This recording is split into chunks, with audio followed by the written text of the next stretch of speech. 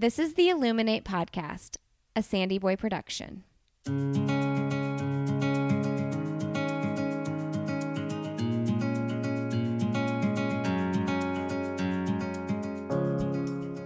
Each week on the Illuminate Podcast, the hosts will bring you insightful conversations and stories of people who are illuminating their own lives through their business, work, community, family, and world.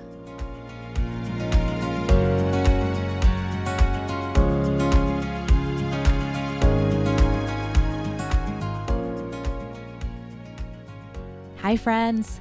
Welcome to the Illuminate Podcast. This is one of your hosts, Kristen Sruer, and you are listening to episode 40. I just want to acknowledge that I know we are all living in a world of uncertainty, and I hope that you're able to find joy through that uncertainty and in the everyday, and that these episodes are bringing you light and hope. And today's guest will certainly bring you hope, and as someone who has faced a lot of uncertainty in his life. Today's guest brings a story of kindness of strangers, peace building, and the pursuit of dignity. Deo was born in rural Burundi. He fled Burundi during the catastrophic war that lasted more than a decade and took the lives of hundreds of thousands of people. He ended up in New York City, not knowing English or having a place to go. He found himself homeless in Central Park. Through the kindness of a stranger, Deo worked his way out of homelessness. He eventually enrolled at Columbia University, earning a bachelor's degree in biochemistry and philosophy. He then attended the Harvard School of Public Health and completed his medical studies at Dartmouth Medical School.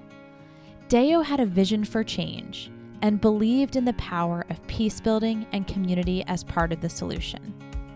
He founded an organization called Village HealthWorks, which is providing quality, dignified health care, while also addressing the root causes of illness, poverty, violence, and neglect within his home community of Kigutu, Burundi.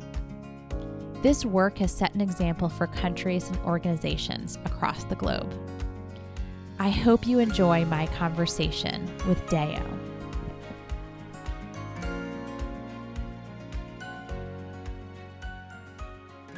Welcome, Deo, to the Illuminate Podcast. Thank you. Thank you very much, Kristen, for having me here. I'm so happy to have you on the show. I have watched your story from afar for a long time in my public health career, and I've heard you speak on a number of occasions and just really wanted to bring you onto the show to hear your full story, hear more about it, share it with our listeners. So we're so happy to have you on the show today. Thank you. Thank you very much. It's my pleasure. Now, Deo, pronounce your last name for me. It's very easy. Niyizonkiza. Wow. Yep. Very easy, especially for somebody who speaks English. Exactly. Very easy for someone who has that name. Right. Okay. So you're from Burundi. I was born and raised in Burundi, and came here when I was 22, and it's been 26 years in the United States as of last Saturday. Congratulations. I've been here more than I've been in Burundi. Wow. Oh, that's really interesting. Now, are your parents or siblings still in Burundi? Unfortunately, my parents passed away. My mother recently, and I have a sister who's in Burundi, and the rest are scattered in different places outside of Burundi. Okay, so you still have some family there when you go back. We do, yes, I do, yes. Okay, so and of course I have my lovely 1-year son Charlie and my wife Catherine. Wonderful. Is your wife from Burundi as well? No, from here. She's from here. Yes. Okay. She's from here, and we are colleagues. Oh, lovely. Yeah.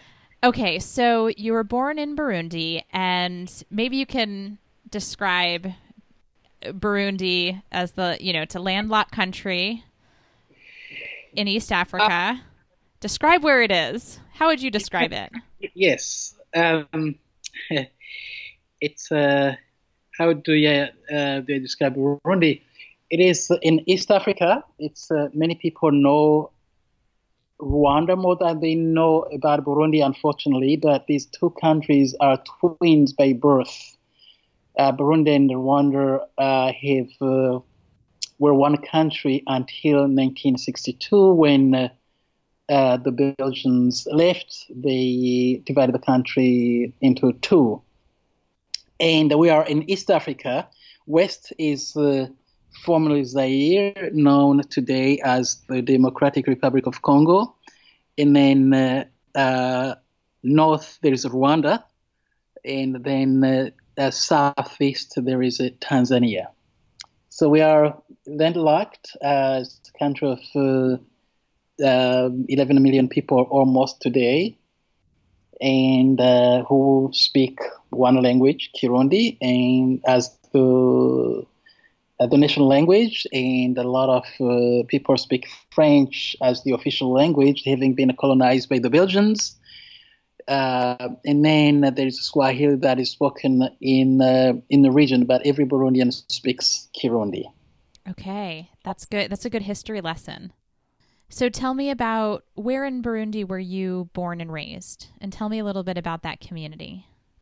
I was born and raised in rural Burundi, southern Burundi, in a community that is mostly communal farmers who didn't really have access to anything like health care or even decent schools.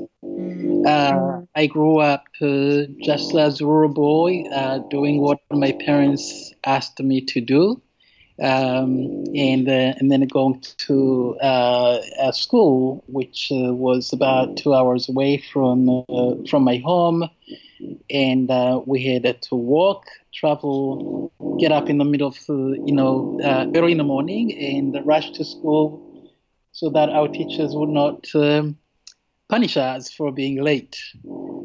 It's just a really remote rural Burundi where I had my first part of life, which was a combination of incredible love and also atrocious fear of death because of lack of access to health care. What are some of the health conditions and challenges that people within the community were facing or currently are facing? Well, really, I would say too many to count. That's a really good question, that so many people keep asking me, and I perfectly understand because, for example, let me just tell you an example today. The world is dealing with this COVID-19, one virus that has shut down the entire humanity. Mm-hmm. And when I talk to my friends in Burundi, colleagues who were born and raised in Burundi, never left Burundi or are familiar with life in rural communities in Africa, how is the pandemic over there? That's my question. And, I was not surprised to hear from one person I was talking to ask me the question, which pandemic? Mm. And that means a lot, which is really very hard to explain to anyone who is not familiar with, lives, what it is to be sick. From diseases that have been eradicated in the developed world, that have treatment, but so many people, like in my community where Village Health Works serves, have died from totally preventable deaths and through vaccinations and treatable diseases. And so what kind of health issues? They range from a mother dying from childbirth because that mother has no access to C-section.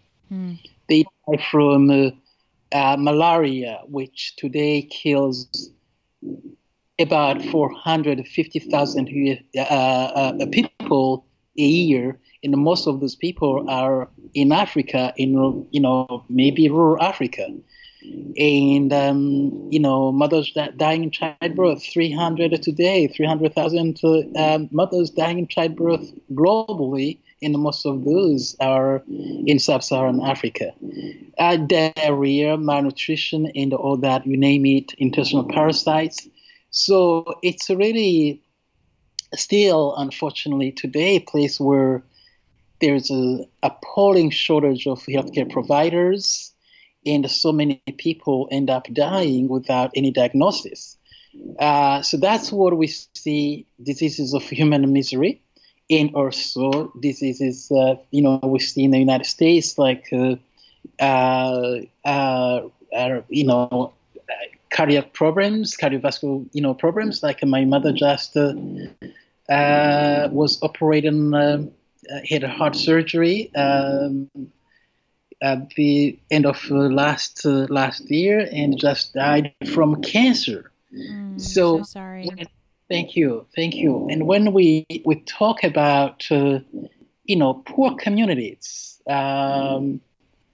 and what is needed for them when it comes to healthcare, and frankly everything else, is what you and I, who are privileged to be where we are, need. Healthcare, quality healthcare. I have a friend who asked me, well, I am an eye doctor. I wish I could really join Village Healthworks, but it doesn't seem like in that poor area there is something for me. Well, poor people have eyes too. Yeah. If you are a dermatologist, poor people have skins too, human skins, and they need that kind of care. So it's really what we know we have been able to diagnose, and what have not been able to be diagnosed. And this is why we are building this, busy building this hospital, a teaching hospital that will not only improve the quality of care and strengthen the healthcare systems in places like Burundi, but also will be really the center for training health professionals so that they can deal with some of the diseases that have been completely ignored. Yeah. Okay, I want to get to that. It is, that's such an interesting point. What pandemic? Yes. And that just really makes you think and about what we have access to here and what so many people around the world face every day. Yes. And for their whole lives, right? Exactly. Yeah. Exactly. So now you were living in Burundi, you went to school, and you started studying medicine there, right? I did, and then you heard about it, you read about it. I'm sure the war started, and I was interrupted, and my life changed from what I didn't expect it to.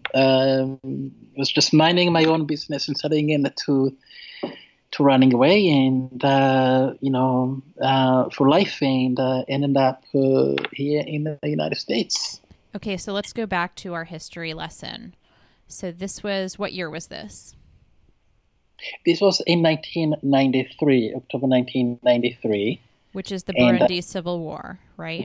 Exactly, yes. That's when the president of Burundi was assassinated, and the war started, and lasted 13 years. 13 years.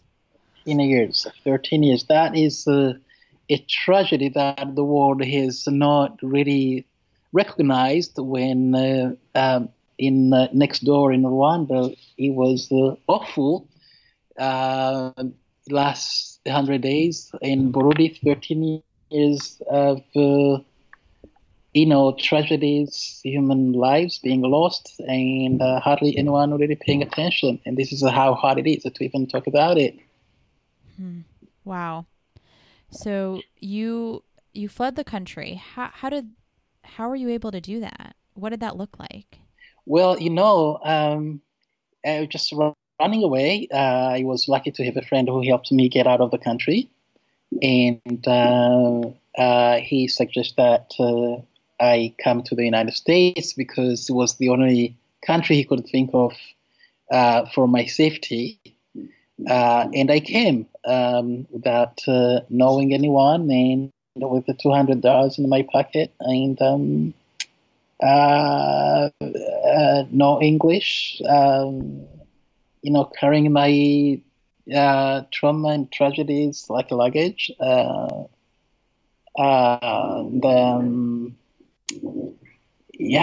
so where'd I you made arrive it a in the year United States? Where was your first stop? That journey. That journey, I flew with Airflot, the Russian airline, and took me to Cairo in Egypt, and then from there to Moscow to Shannon Airport, where I thought I was already in New York City, and from there to JFK.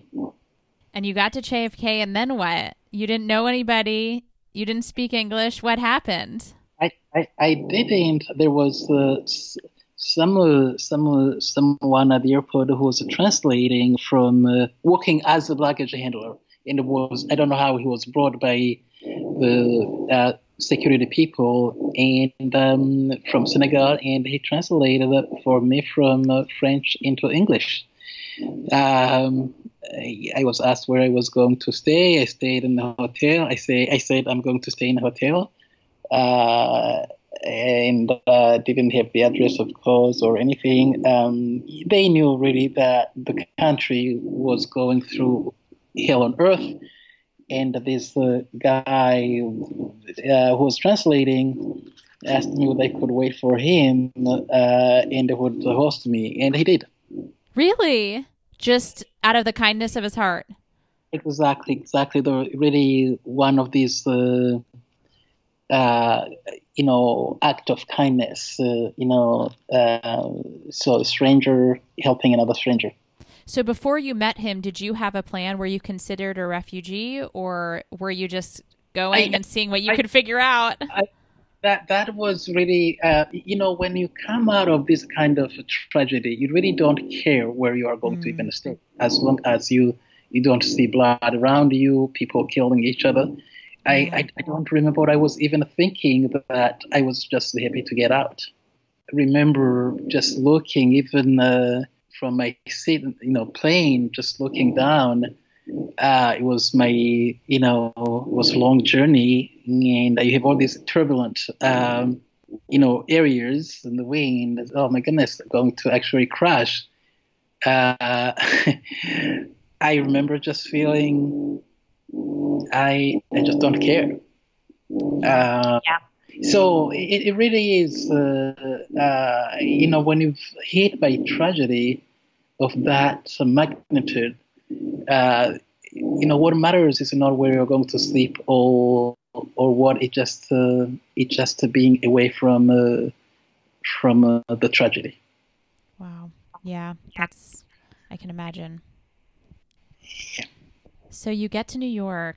Tell me what happens next, because you were in the middle of your medical studies in Burundi.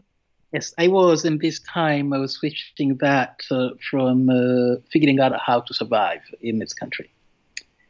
And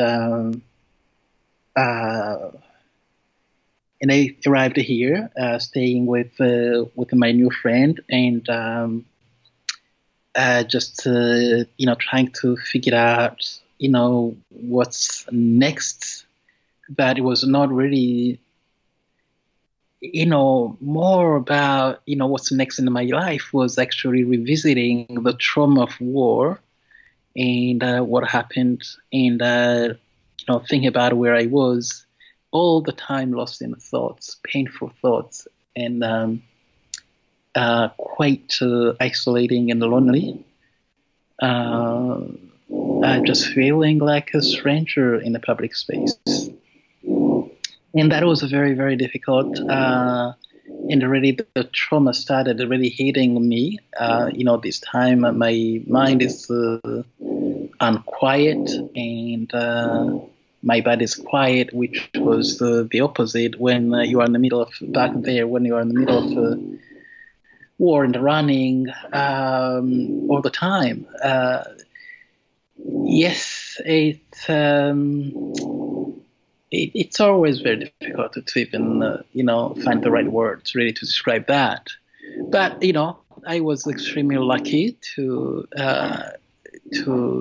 survive that and homelessness in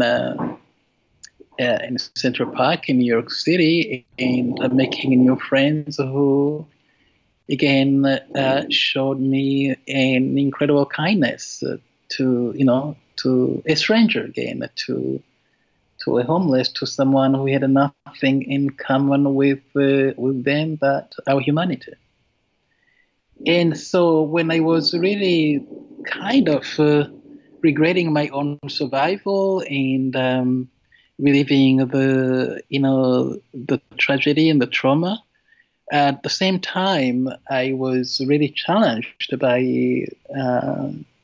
by strangers, Nancy and Charlie Wolf and Sharon McKenna, who basically collected me back from ashes and to becoming again a normal human being.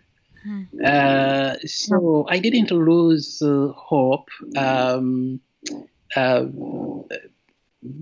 But then, my question was, what do you do? Once you are hit by tragedy, you can choose two things, really. To just be on your own, whatever that is, and the coping may be, okay, I'm going to be a drug dealer, or going to be to cope with alcoholism and things like that. And that is the suicidal behavior. Or the second thing is to actually have the courage to reflect when you are lucky like me, since I was given the luck and the privilege and the space to reflect on the really root causes of our tragedies. Yeah. Because I truly believe that people were not created by God to hate each other, to kill each other. So much horror is done in the world in the name of God, in the name of race, in the name of ethnicity, nations, and so on and so forth. But these kind of ideological thinkings serve really the people who can't see any other way, of getting what they want without misleading people, using people, exploitation, or creating dehumanizing social environments so that they can be in this horrible despair and then be the instruments of the ugly. And so I got lost in all these thoughts because I was given this space and this opportunity, and that really gave me the opportunity to think about what the root causes of our misery were. And that is precisely the reason why I have been trying with the help of friends and colleagues to deal with that instead of the history, which is not quite what it is written. Mm-hmm. Wow. How long were you homeless in New York? I was so lucky until November. I was lucky because I never saw snow before or winter, so I have really died in Central Park. So that was luck. Yeah. And who was the person who helped you out? I think you mentioned her name. Yeah, this woman, Sharon McKenna, I met at St. Thomas More, where I was. I happened to deliver groceries, and she asked me where I was from, and I told her, and she asked me questions, and I avoided her, ran away, and she followed me. back then I really didn't want anyone to even know where I was from because of the horror that was happening. Yeah. You know, you have some humiliation as if you were the perpetrator. You are in a place where, you know, seems like everyone else is a friend and it's peaceful, and then where you are from, a country that gave you birth, is going through absolute hell on earth. So she followed me, and I avoided her. And then later on, I was very sick, and I approached her, and we talked, and talked to a number of friends, and the rest is history. Wow. Yeah. And she was a total stranger again. A total stranger who spoke French, and that actually helped a lot because when she, she talked to me and was struggling, I was learning English on my own, and she heard my accent, and then she started speaking French. Wow. It was really the beginning because, when I got sick, I was just miserable and really regretting my own survival. And she took me to her doctor, who basically believed that I was dying from HIV/AIDS. And,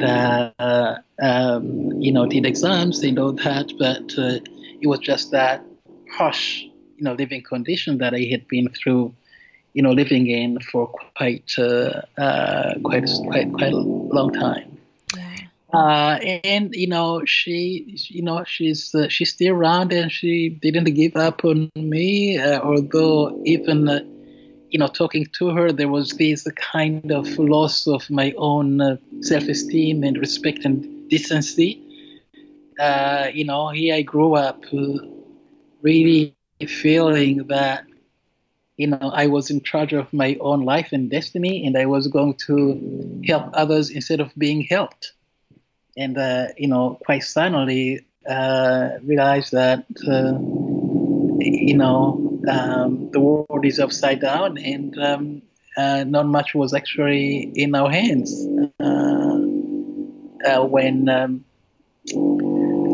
when tragedies like the one that hit Burundi, hit Rwanda, hit number of places did. Yeah. But it was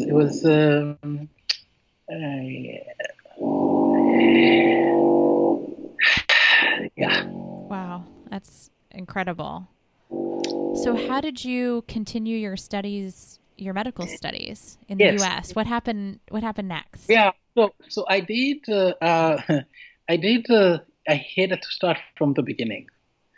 From the beginning, because when you are in Burundi, I think that's true in many African countries, I guess Europe as well, to have a college degree. So I went to studied English, and then went to college. Forget about the medicine and all that first. I was told, and went to Columbia University, where I studied biochemistry and studied philosophy. Spent quite a lot of time in philosophy, learning how, really thinking about life and a lot of stuff. And then ended up to, after college in Boston, where I went to Harvard School of Public Health and working at Partners in Health, where I met Dr. Paul Farmer, who really became immediately really like a brother and family member. We worked for a number of years together, and after that went to medical school at Dartmouth Medical School. 2 years after I came to I went to Rwanda with the Partners in Health. Partners in Health was starting. Which we should just share. Maybe we should stop and tell people who might not be public health people who Paul Farmer is. Of course, he's famous to us. And then maybe just share a little bit about Partners in Health as well. Yes, he's a very well-known global health fighter, infectious disease doctor who is a university professor at Harvard Medical School, and has done incredible work with in many countries, over 10 countries today. Started really fighting along with his colleagues, Jim Kim and Ophelia Dahl and others in Haiti, fighting for impoverished and marginalized communities that were dying from HIV/AIDS and tuberculosis and problems. So he's been really such an inspiration to for so many people.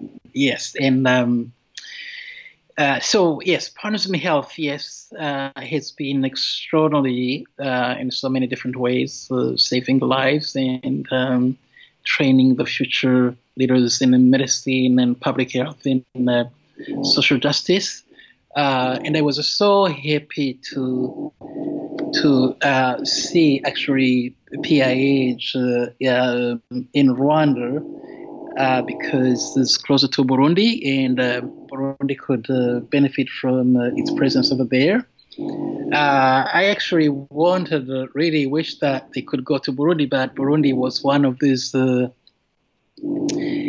tough, environments that were avoided by quite a lot of people. But PIH would not, is good at going exactly to those places. But there were many other limitations. It requires resources, financial resources, and invitations from governments and others, local governments, and all that. In any event, long story short, when I was in medical school, started Village Health Works, and started Village Health Works really because after being in Rwanda and visiting Burundi to see my mother who was very sick, I knew Burundi had suffered, but I had no idea of the amount of sufferings of people in hospitals where they were going to watch themselves die, not to get healed. Mm-hmm. In a country that was starting to be called, this in 2005, starting to be called a post-conflict country. It was really not. I saw a lot of patients who, many of them were women, who were just watching their own die from infections after C-section. That are so preventable.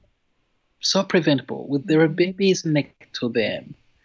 Not because people, nurses or doctors didn't know the how, because they have not even gloves.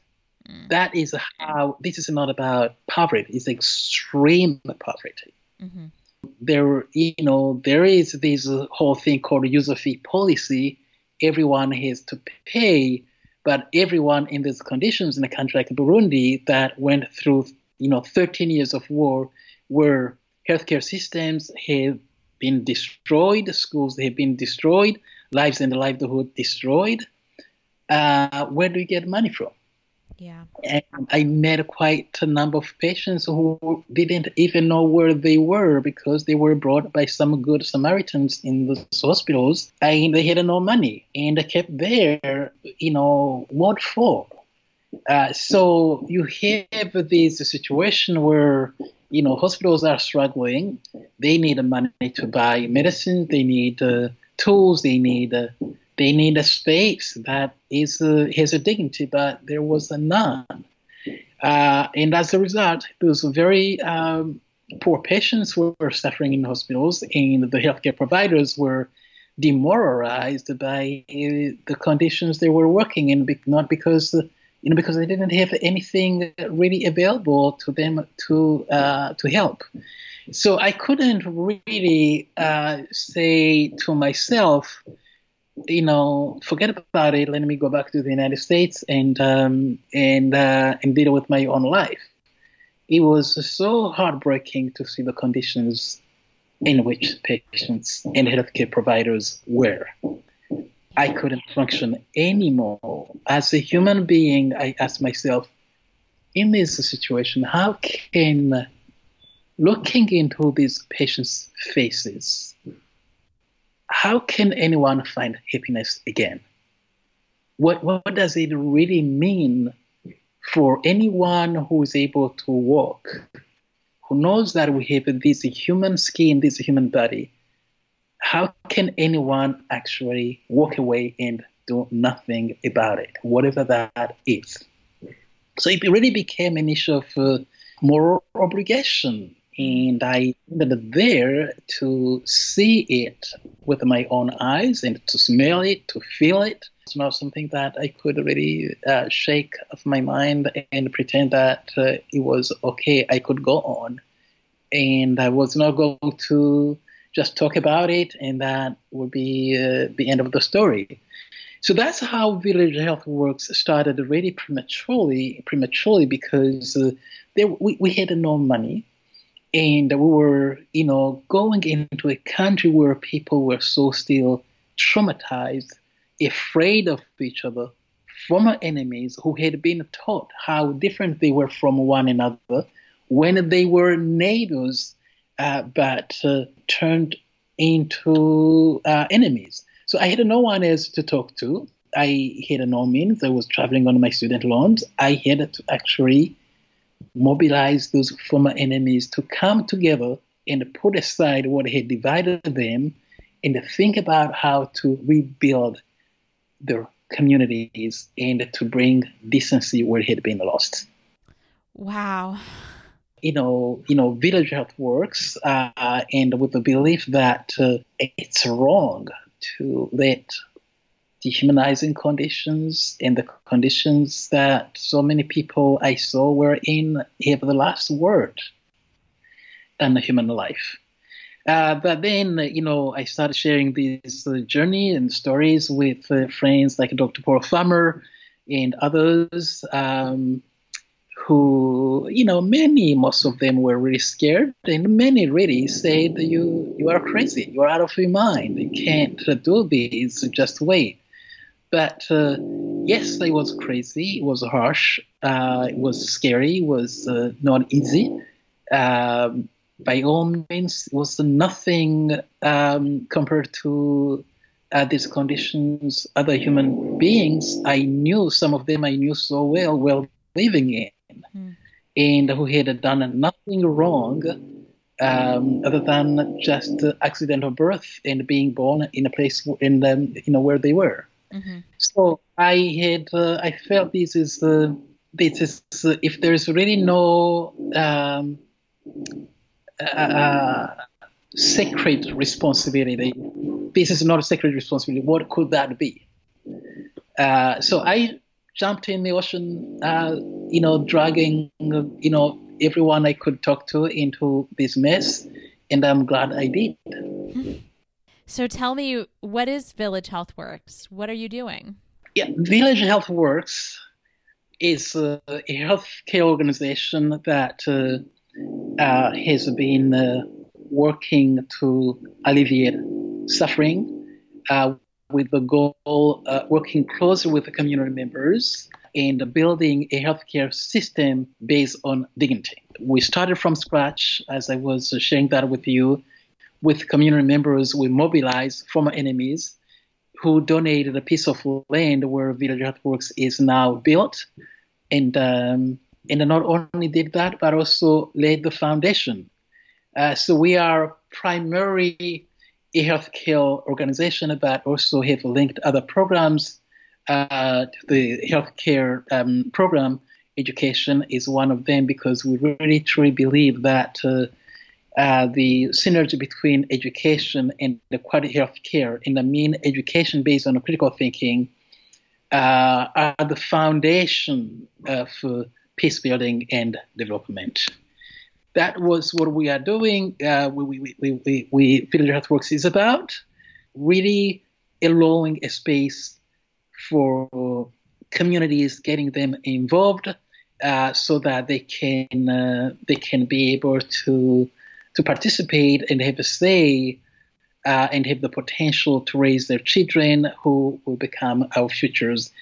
But health and education have been our focus, and we're now evolving to becoming a teaching hospital so that we can train young minds, future leaders in healthcare, and train the young minds again, giving them the foundation of education based on critical thinking instead of memorization. And we really wanted to.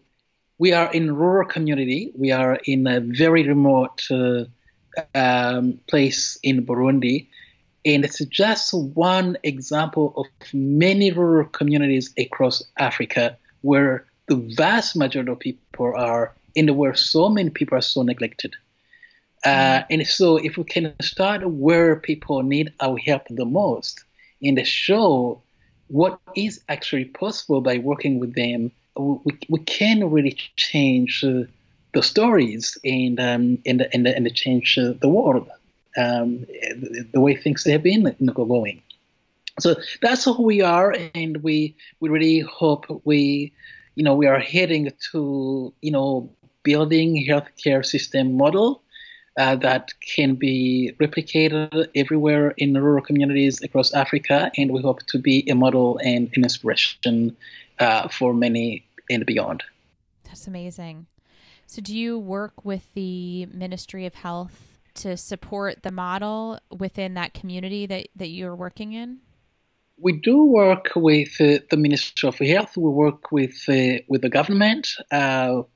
It's been such a wonderful partnership in a way that the government knows exactly how dire the situation in healthcare is in Burundi.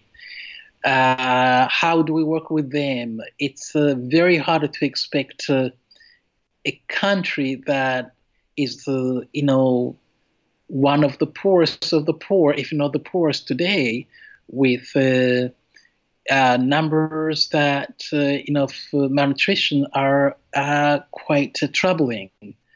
So we really do not expect much in terms of financial support because of that poverty within the country.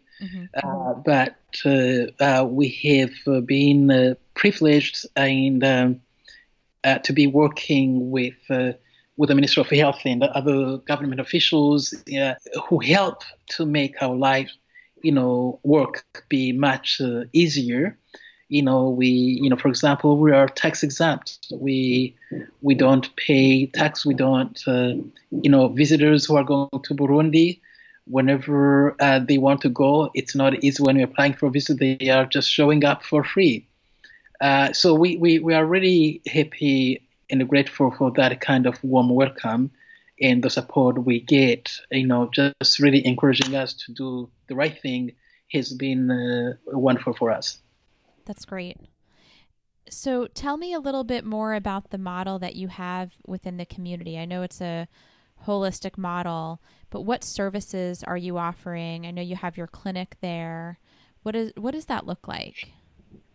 Yes, so we started with the health, and then I actually remember meeting with the former prime minister, vice president over there, and I was with the friends, and I asked, so what is the priority here? Well, everything is a priority in Burundi. So what happened with the Village Health Works? We started with the health. And then, after we opened our first clinic, we started seeing patients, mobbed by hundreds of patients coming from all over the country, even outside of the country in Congo and in Tanzania. Oh, wow. We realized that we have, for example, mothers who are bringing children who are severely malnourished, skeleton, that these mothers are carrying on their backs. Food is medicine. And these mothers are farmers. And we wondered, what can we actually do to help these children who are dying from malnutrition? Where we started working with the UNICEF, getting Plumpy Nut, going to Rwanda, going to different places, But then I really realized, how can we actually sustain ourselves? How can we hope to achieve our mission in these kind of conditions where we not only have to figure out how to get medicine for malaria, how to treat diarrheal diseases and infections, HIV, TB, and all kind of stuff, non-chronic chronic diseases. How do we hope to get this done? So we ended up integrating agriculture into our health program because, again, food is medicine. But it was not just any kind of agriculture. It was really focusing on healthy food, on healthy nutrition, and showing these mothers and parents who were bringing their malnourished children what they actually need to grow because they have learned, and not even like how to grow it because that's all they do their entire lives. And so that was really, really agriculture and nutrition that came into our health program, which remains a health program. But we are working very hard on focusing on health. And then realized that, we have this school, a primary school, that had been there for years, and for its life, not one kid had passed sixth grade, the national exam. And so you have a country, and that's just not that school. It's all over the country. And then you think about the extreme poverty, the misery, the diseases, all the problems. How actually do we expect any country, any society to get somewhere that has a hopeful future without, with this kind of education, with this, in a country where back then 50% of the population were children under the age of 17. A great opportunity to really change a country if you create education, if you create opportunities for them to learn best ways of improving their lives and living conditions. And so we had really no other choice but also to include education, focusing on these 300 school children who didn't have teachers, they didn't have really proper classrooms, nothing. So that's how we integrate education in our curriculum, our program, and then realizing that, we can't just stop right here. And this is why we are building a Kigutu International Academy, which is a boarding school that is going to have a beautiful curriculum and be a space for children who will be admitted from all over Burundi to actually learn and, really taking advantage of what has been already accomplished within our medical campus, using our laboratories, using everything that is available to learn problems that have been really serious in their communities and find solutions and give them really the opportunity of the foundation so that they can become future leaders in healthcare, they can become great entrepreneurs, and so on and so forth. So these are the really programs that we do have, but again, really making sure that we work hands in hands with the local community members, which have been outshining really hope, the way they've been opening up and sharing their thoughts with us, and us sharing our thoughts and really making decisions to move forward in the right directions with them. So it's been such a remarkable collaboration, and this is how we integrated all these programs, music and arts, children singing and dancing, and it just that kind of environment that we have today, which has been such an inspiration, I must say, to so many people who have been able to visit and to see what is possible in a country that has been avoided by so many people, that is not known.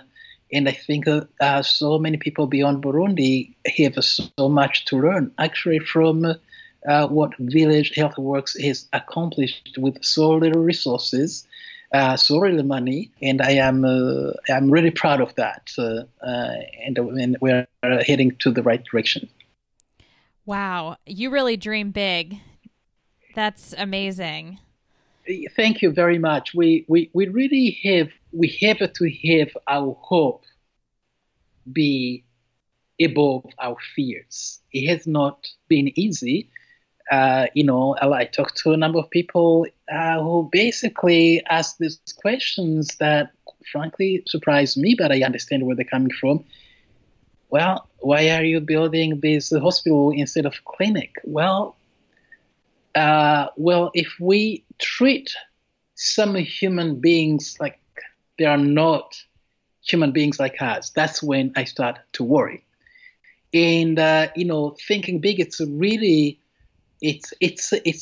absolutely important. It's just giving really the opportunity, giving people the opportunity to actually see what is possible. And I truly believe that the world is suffering from that kind of lack of imagination, or thinking what is not good for me is good for someone else. Mm. So we have to eliminate that kind of miserable, thinking, treat each other in a way we want to be treated. Make sure that, mothers who are pregnant should expect joy and have joy after they deliver instead of having atrocious fear during this whole pregnancy that they are going to die in childbirth. And so it's important that we build a surgical center where they could deliver if they need a C-section and then be healthy to raise their babies who would grow and become the leaders not only of their communities but also the leaders the world really needs. Mm-hmm.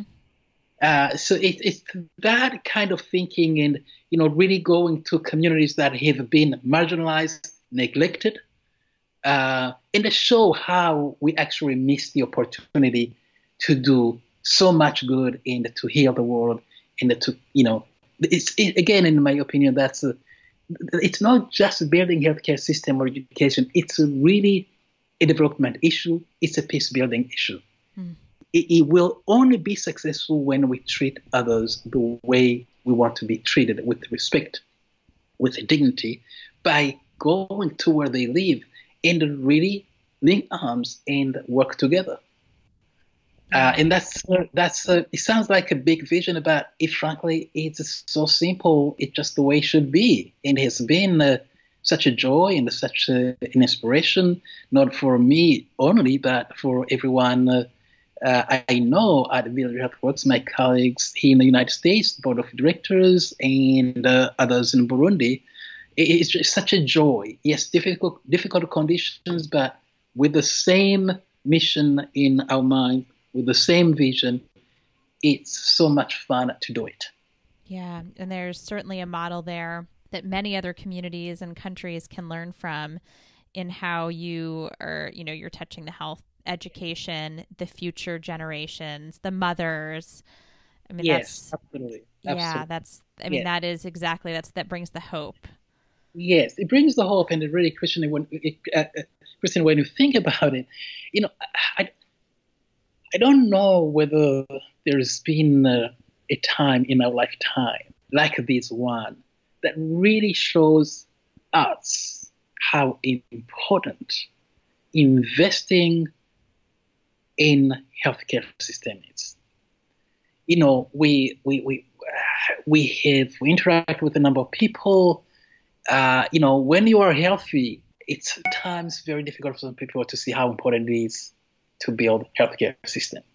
And that is something that so many people who are privileged, like all of us, to have access to quality healthcare system, take all these for granted.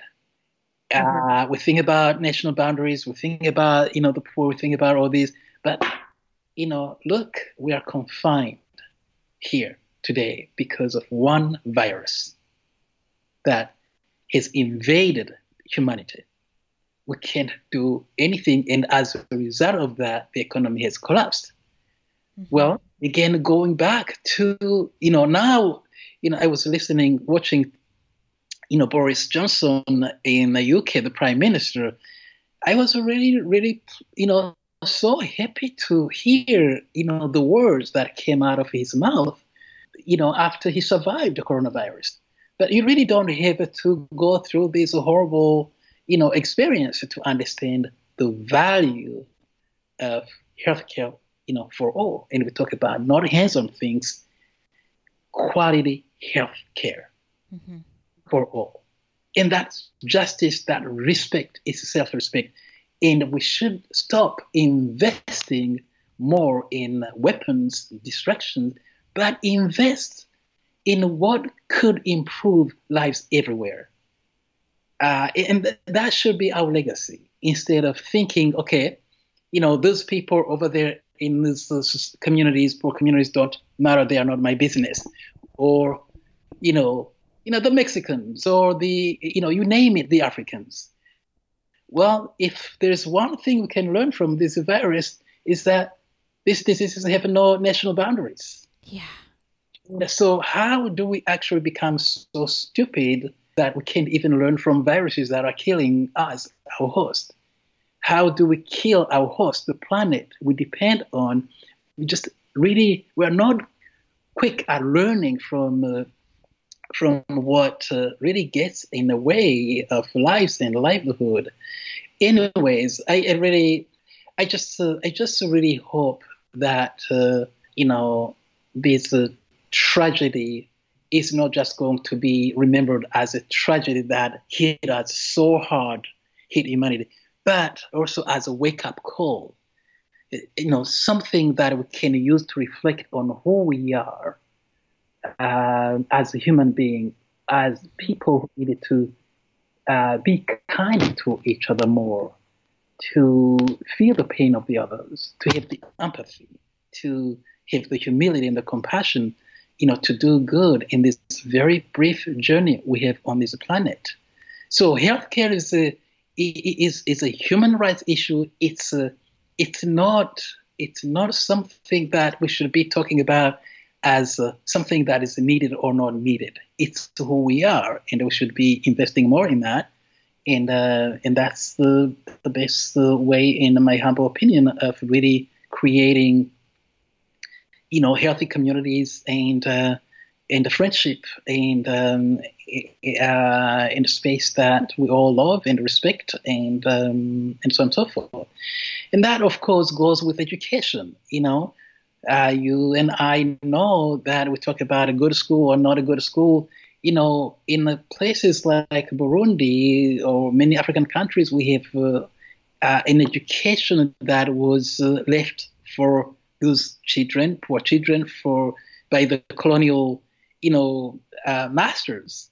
And that education was really, in some ways, poison, and not really an education that was created to help, the future, leaders, young minds, to actually be able to think.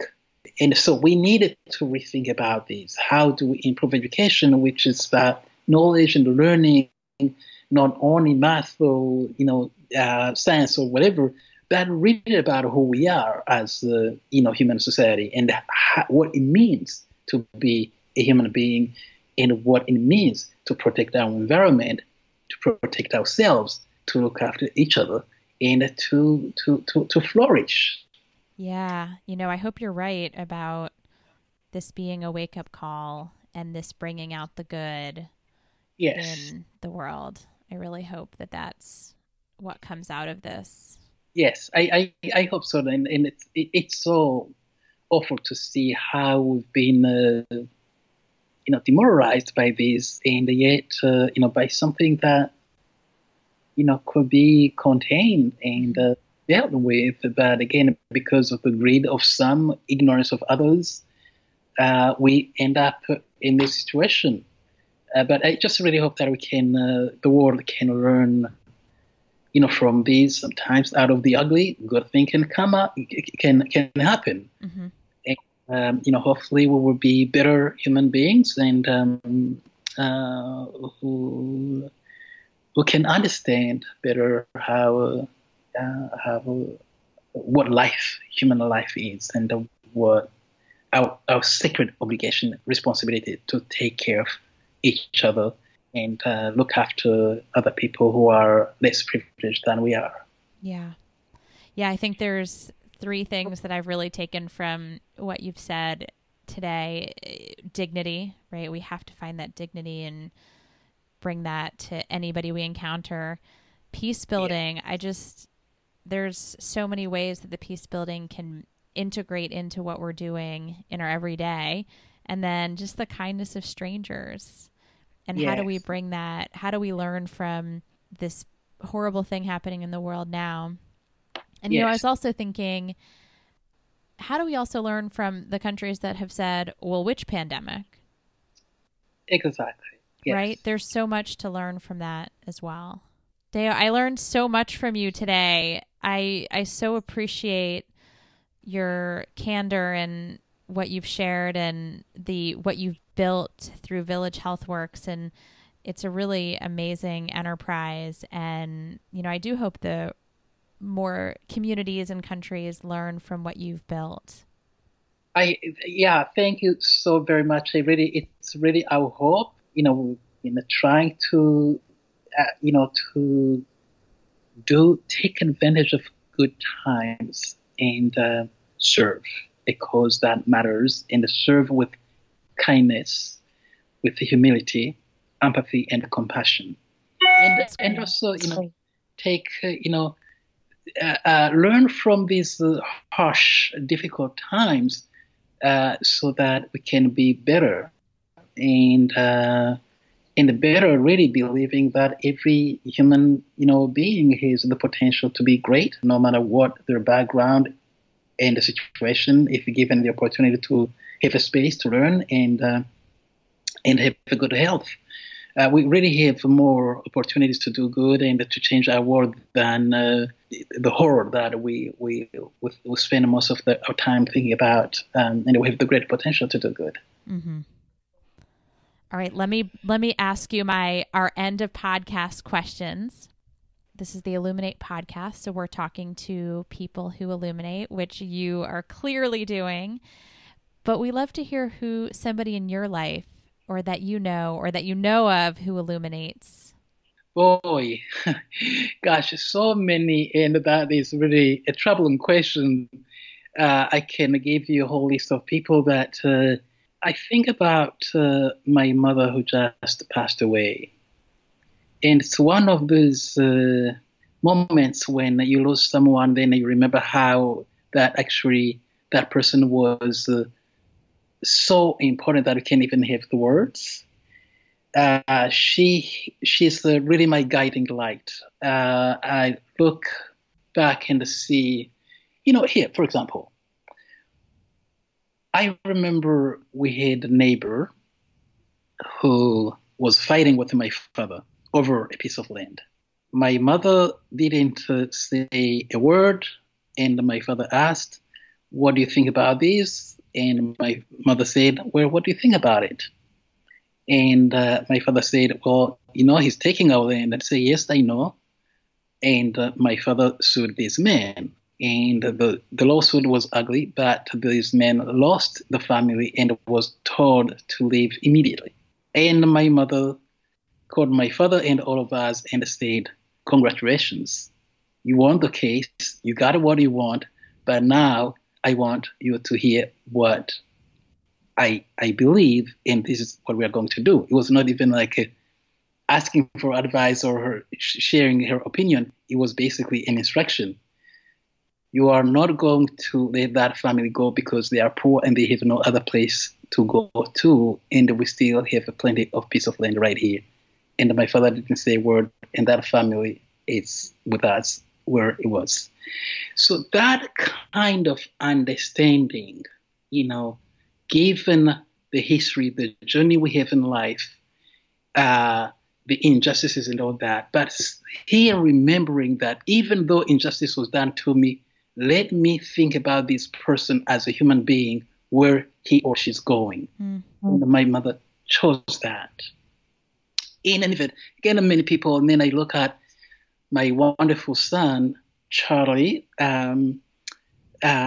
who was 1 year old, and I think about what an inspiration, what a teacher, what a mentor for me. Yeah, absolutely. How he's really changed my life in a way that, yes, I've been doing all this work and I believe in it with all my heart, but every child I see on the street, anywhere in Burundi, in the community, I see him. And that even, makes me much stronger in the believing in what we are doing, that every child deserves to have the same love I give my son, Charlie. And so he's really 1 year old and precisely 1 and 14 months. And yet it's amazing how he's my guiding, light in kids change your perspective. My perspective. Yeah. And just seeing the world through their eyes, there's something so beautiful and powerful to that. Exactly, in the future, and the and everything just really keeps me going. The hope against fears we have these days, and the possibilities, and all. Yeah, that's awesome. Okay, give me a book recommendation.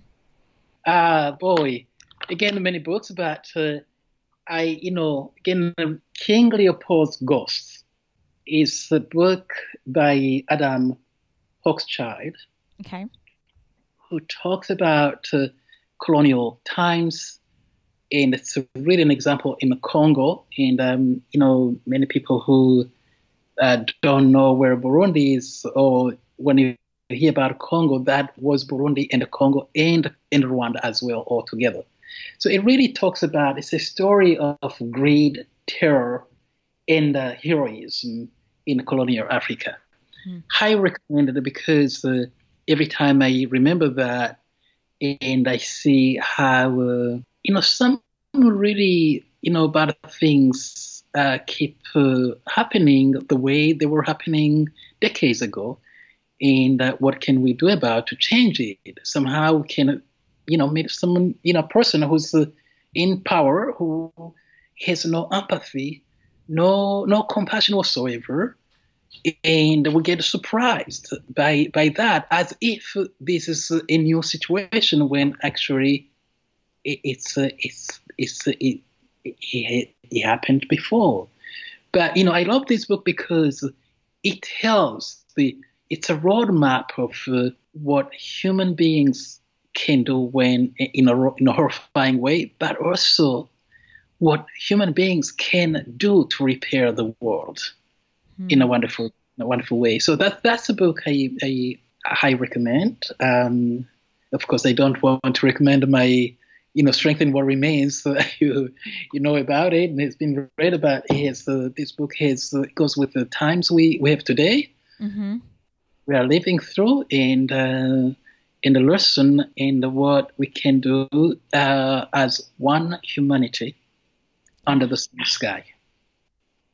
That's great. Okay, and then my last question for you is, what is your message for the world? My message for the world is simple and is based on my unshakable belief that we can make the world a truly healthy, just, and peaceful world only if our thinking and actions are guided not by our greed and fear, but by our empathy, compassion, and hope. Thank you, Deo, for that message of hope and of dignity and peace building, and for sharing your remarkable journey with us. If you enjoyed this episode, please leave us a review on iTunes or wherever you get your podcasts. This is how people can find our podcast. You can check out Village Healthworks at www.villagehealthworks.org. Thanks so much for listening, and have a wonderful week.